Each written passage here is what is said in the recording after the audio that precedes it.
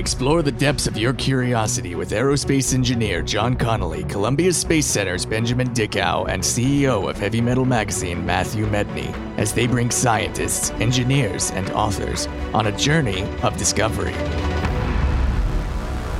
This is Putting the Science in Science Fiction, where fiction and science collide. When we talk about alien metals and stuff, just so you know, some of the questions I'm going to be asking, for instance, like I want to talk about how, it's not even just a metal, but like how there are planets made of diamond, right? Which is so fascinating. Yeah. And then and then more so than that, and I think I was talking to John about this earlier, but like I would love to know, right now, diamond can cut through any material we have, metals included, but diamond probably couldn't cut through vibranium or cut through adamantium. So my question is, on the pyramid of alphaism within elements and within science, does diamond always have to be at the top because it is in ours? And if it is, does that mean diamond is composite differently on planets where there's stronger metals? Or are we on a planet that just has metals that aren't as strong as its diamond? So like in my brain, nature is very specific about what it creates, so that it always lays out the raw tools to create things that needs to be done, right? And from a practicality standpoint, diamond is used as the drill bit to cut into anything, right? And sometimes there's metals and different ores in the ground that it just drills through. But if we were on a planet that had a metal like vibranium in its core, our diamond drill couldn't mine it because it wouldn't be able to break through. So my question is, does the composition of diamond maybe even get tighter, or something happens that makes it stronger on a planet that has a metal that's stronger? Or would a drill be made out of something else on those planets?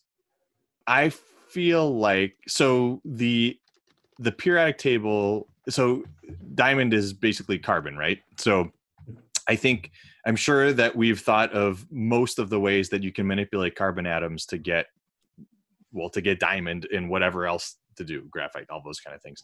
So if diamond, and I feel like there might be a qualification to diamond as the substance that cuts through everything else. I know that it's the top of the line as far as minerals go and being able to scratch things and stuff like that, but I don't know. I'd have to look up to make sure that it's true that you always, like, diamond is the alpha. That's what I understand, but I am an idiot. So No. But that's the beauty of science. There's a lot to learn.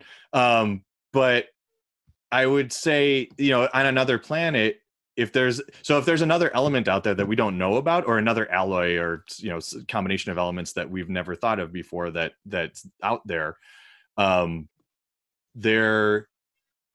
diamond might not be the thing, because I feel like we know these elements really well, to the point where we're actually synthesizing our own, right? And from that, we've probably thought of a billion different ways to combine those things, although there's stuff that we don't maybe not know. But that if it's true that these are all the elements that are out there, naturally occurring, then we probably know the things that are out there. You know what I mean? So that's the beauty of the periodic table, right? Is that it was so predictive that you didn't even have to see the element to know that, hey, there's a gap between 14 and 26, but we know exactly what to look for because it's following this pattern of how atoms are put together and all that kind of stuff. We might not know all the properties, but they're kind of the similar properties. So I don't know. I guess what I'm saying is that if the manufactured elements are naturally occurring in other places that we don't know because we haven't been there or something like that, then I guess it is conceivable that there's something way out in the periodic table that we've never seen before that could be super, super strong or whatever. But maybe, then we know that diamonds can cut through anything on Earth naturally occurring. Exactly. Maybe it's something else that I doubt that that my gut tells me that diamond is not the universal solvent on all of this stuff. But I feel like it would be so way out there to find something that's naturally occurring other places that is only synthetically occurring here, that all bets are off. Then it really does become sort of science fiction. We'd have to, sort of conjecture. And that's exactly where my head is at. But something you just said at the end there, I just want to make sure I understand. You said something that we synthetic here, but there are naturally occurring diamonds from Earth, or am I wrong? Is all diamonds on Earth come from like asteroids and meteors? Oh, no. Diamonds are naturally occurring. No. When I talk about naturally occurring, I'm talking about the elements. So up until uranium, it's all you can find these things and they just happen to be. And then after uranium, it's all stuff that's been made in a lab.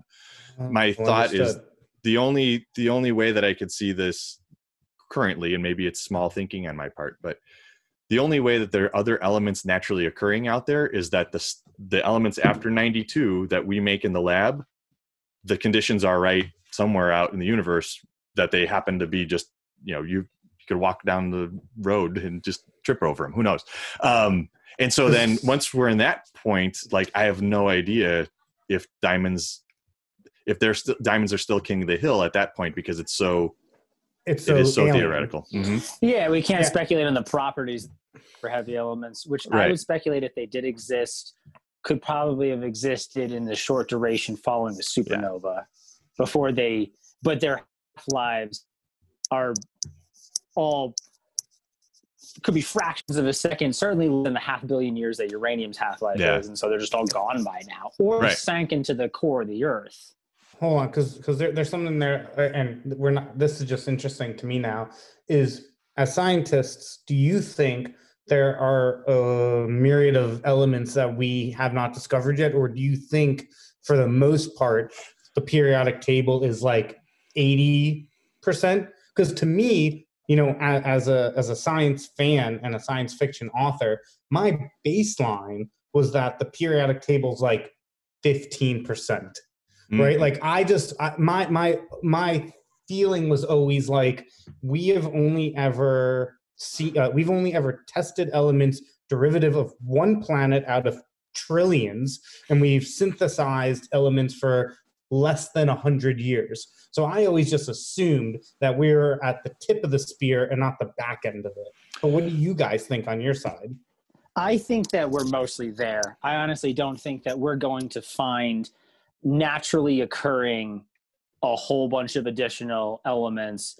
And I say again, not because necessarily, because the conditions from our understanding, the conditions required to form those elements are so extreme and so rare that even if they did occur, the chances of us even being able to observe that and get those elements is probably non-existent. That's why, they create them for a fraction of a second in a particle collider, mimicking the core of a star.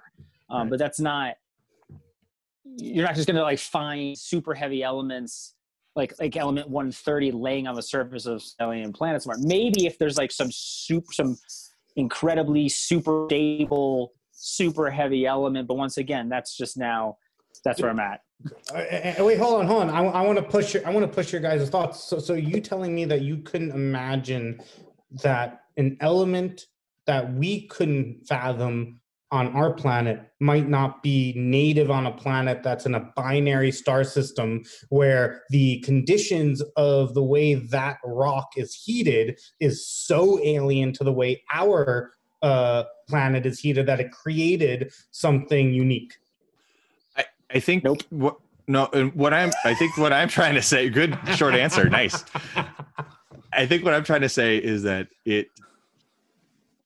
I think the periodic table is very accurate, and it's very accurate because it's highly predictive and everything seems to fit really well. So I think we can conceive of element 200 and kind of know what the atomic structure of that would look like, and maybe have an inkling of some of the properties based on other things that are in the table. That's the beauty of the periodic table, right? But I'm going to go on the record and say the periodic table is an accurate document, and it exists beyond just what we have on Earth. We measure hydrogen, and we're able to measure the composition of all of the planets and things that are out there because of that because the properties on that table, the way that that thing works, and the way that we're able to get, spectrograph information and stuff like that. So wait, what is spectrograph information? Be able to look at the spectra of elements out there in the universe, use a spectrograph and look out at the clouds of Jupiter and know what they're made of, even though we've never gone out there and scooped it up and brought it back to the lab. So we know that all the elements of the periodic table are out there floating around. They're not just native to Earth. Could there be a system where element 200 exists naturally? Maybe there is, but I guess the point is that I can know that there isn't an element 200 sub 3 or something like that, like something completely wild, because it seems we've gotten this far with over 100 elements that are extremely predictive. Like it's like there's actually a game, a really great activity that a friend of mine he's a professor of science education in Rhode Island developed. It's a card game for kids. It's a periodic table of elements card game. But the beauty of it is that using a little bit of information, kids can put the entire periodic table together, and we're talking like 10-year-olds, because the regularity and the predictiveness of that system is so spot on. So anyway, that's a long answer to say, like, the periodic table is a winner. I'm putting it above 15%. And just to clarify, when I say it's at 15%, to me, I don't mean that I think the things on it are wrong. Mm-hmm. I think that there's just, to that maybe 5 times more things that we haven't found yet. Oh, right? That's what I mean. Right. So I think I understood what you meant. Oh, no, I know you did. I was just clarifying. I just spent like 20 minutes talking about the wrong thing. Sorry about that. No. Well, if we learned anything there, I'm gonna hit you up for that card game after, because I actually want to play it. That sounds amazing. But no, no, Ben, I think you did answer that correctly.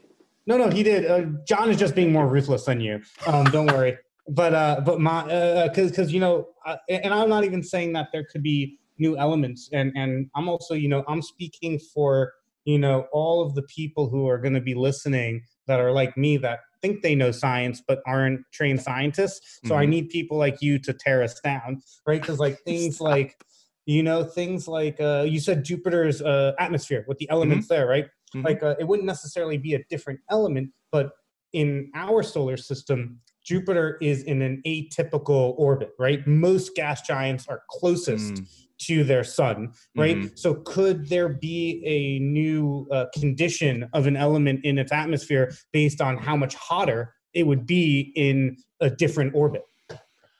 That's an entirely different question. Yeah. Because I'm not saying it's not.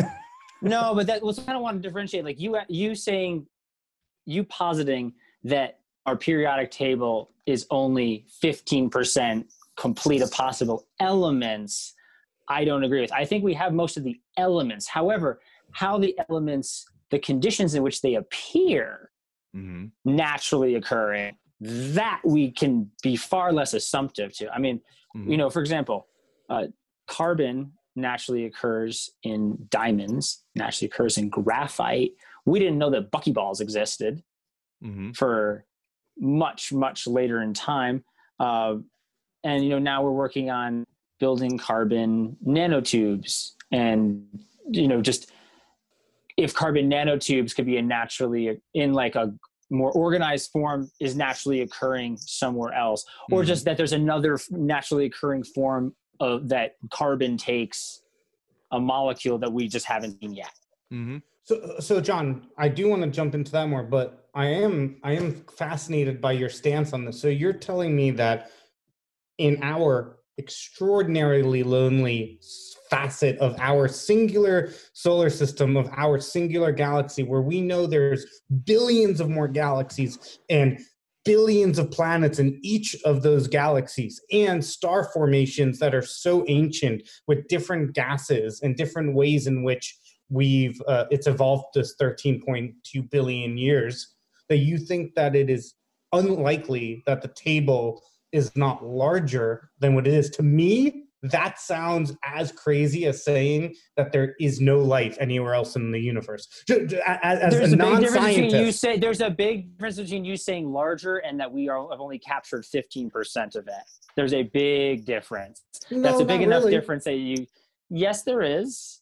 No, I mean, sure, I could say 20%, 1/5. I just, I guess we are such a small, we have such a small lens, right? Like, I think you, John, explained it to me when we were writing Kuiper, and you were trying to explain to me the vastness of the actual universe for one of the things, and you had used the analogy of the Hayden Planetarium to the Earth, and where the Hayden Planetarium is the amount of the universe that we have actually observed, and then to that at scale, the Earth is the actual universe, right? And that paradigm to me makes it seem crazy that with observing such a small piece of it, knowing it's so much bigger, that we could say confidently that this table of elements is the majority of what's out there. That just thinking of it from that point of view, it seems crazy to me.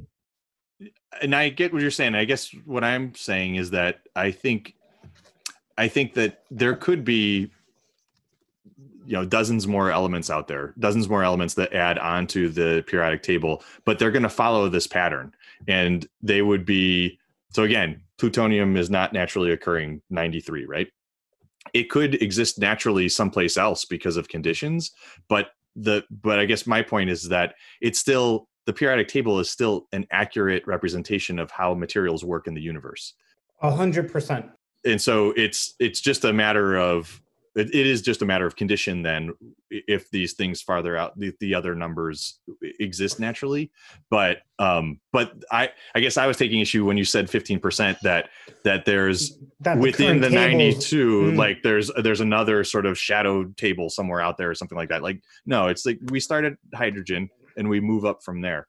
I agree with that. So within the current table, I think it's 100% accurate, right? I just think that there's a lot more that we've yet to discover, because I have to believe as a science fiction author and fan that there has to be elements out there that make the universe smaller, right? And right now the universe is so big. I have to believe that I have my belief is that all of nature in the universe is designed for a purpose and designed to move throughout it. We just might not know how to do it yet. Like, as my Gene Roddenberry hopeful future has to have me think that, right? If we have this solar system that's in a galaxy, that's in a universe, I have to think that there's different levels of elements that help us move from, our solar system throughout our galaxy and then throughout our universe. So to me, the periodic table is only to the point at which we understand how to move throughout our solar system. There's still pieces of it that we have to unlock to understand how to move throughout our galaxy and then how to move throughout our universe. And as just a hopeful, positive, not apocalyptic science fiction fan, I have to hope that there's that's on the other side of the mirror. It's funny because you can take, so I think that makes it, that's great. The flip side of that is that the fact that we as human beings have been able to figure out this sort of regular pattern of how the materials in the universe are put together, and know that, sure, there could be, as far-fetched as it is, there could be conditions somewhere out there, millions of light years away, where element 120 can exist naturally occurring. That's fine. But the fact that we could even know what the basic makeup of element 120 would be, and if we ever came across it, might be able to figure out, like, oh, this is element 120 and it happens to occur naturally here. That, to me, makes the universe a lot more manageable, because there's a predictability to it, and there's something that we as human beings have been able to conceive of to get our hands around this thing, and it seems to work. And it's the same thing with, like, the laws of physics.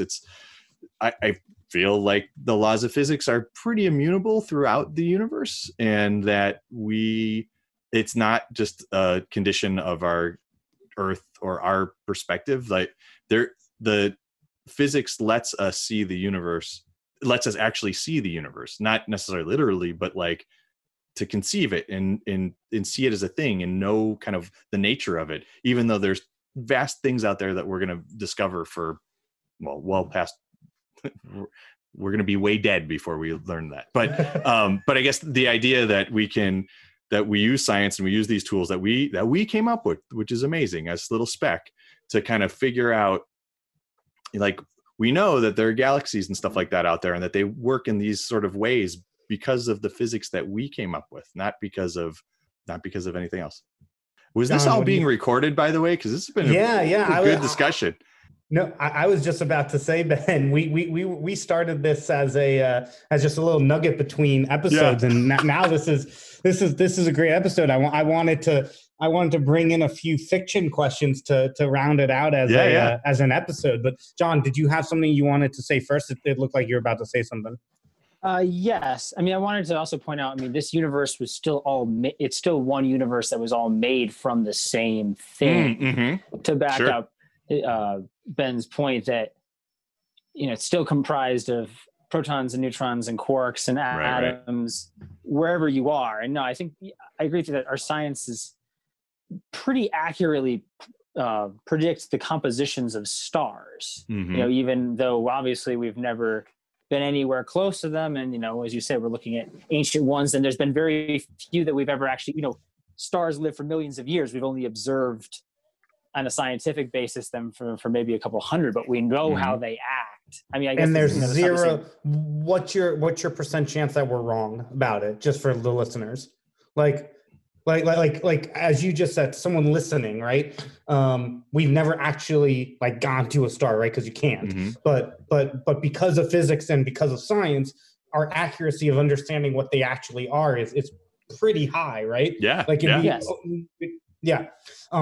Because effectively a nuke, right, is a star, right? Is like the explosion of a nuclear bomb is the reaction of a thermonuclear bomb. Sure, right. Yes, right.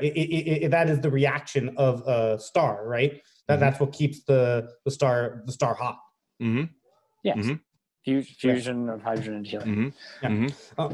Although in the case of our nuclear weapons, we don't use the same hydrogen helium reaction, because we don't have, or you use a nuclear, like a atomic uranium or plutonium explosion to get the initial conditions to get hot enough for fusion to then do it. Right.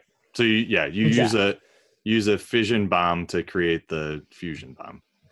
Right. I was watching something on that the other day, actually, where fission is actually easier than fusion to get to that reaction. But John, something we were talking about earlier, because and whenever this episode comes out, just note that today is October 21st, and NASA just announced that they're going to be announcing something big tomorrow. Sure. But you and I were Monday. Oh, Monday. Oh, I thought it's tomorrow. I know. Oh, wow. No, we have to wait all the way till Monday. Oh, they're really milking it. They're really milking it. NASA's become a media empire. They know now people are going to get ready for 4 days for this announcement. That's hilarious. That's right. But we were humoring ourselves, saying that they were going to announce that there'd be more helium-3 naturally occurring, which, as you explained to me, would help with fusion drives in FTL warp speed. Can you explain how that would work in a fusion drive? What helium-3 is, John? Yes. So helium-3 is a stable isotope of helium that has 2 protons and 1 neutron. So helium-3, though, is not naturally occurring on Earth, or only in very trace amounts, and its half-life isn't that long, so it degrades. The important thing is there's several different varieties of fusion. There's just pure regular hydrogen atom fusion. There is helium-3 fusion. There is deuterium fusion, deuterium-tritium fusion. These are all, deuterium and tritium are 2 isotopes of hydrogen. Deuterium has 1 neutron, tritium has 2. Tritium is very unstable. So each of these fusion reactions do have different types of energy and radiation yields. So in the best case scenario, if you fuse pure hydrogen, which we just do not have, the energy threshold of doing that is prohibitive to its usage. I mean, that's just so far beyond our material science and containment capabilities. Deuterium fusion and deuterium tritium would be more likely, but those have a lot of neutrons that they create, which cannot be captured by magnetic fields. So on Earth, if you had a fusion reaction in a giant concrete bunker, you could put tons and tons of shielding around it, and then you wouldn't really care as much of how much radiation is being created by the reaction, and you could get all the energy off of it.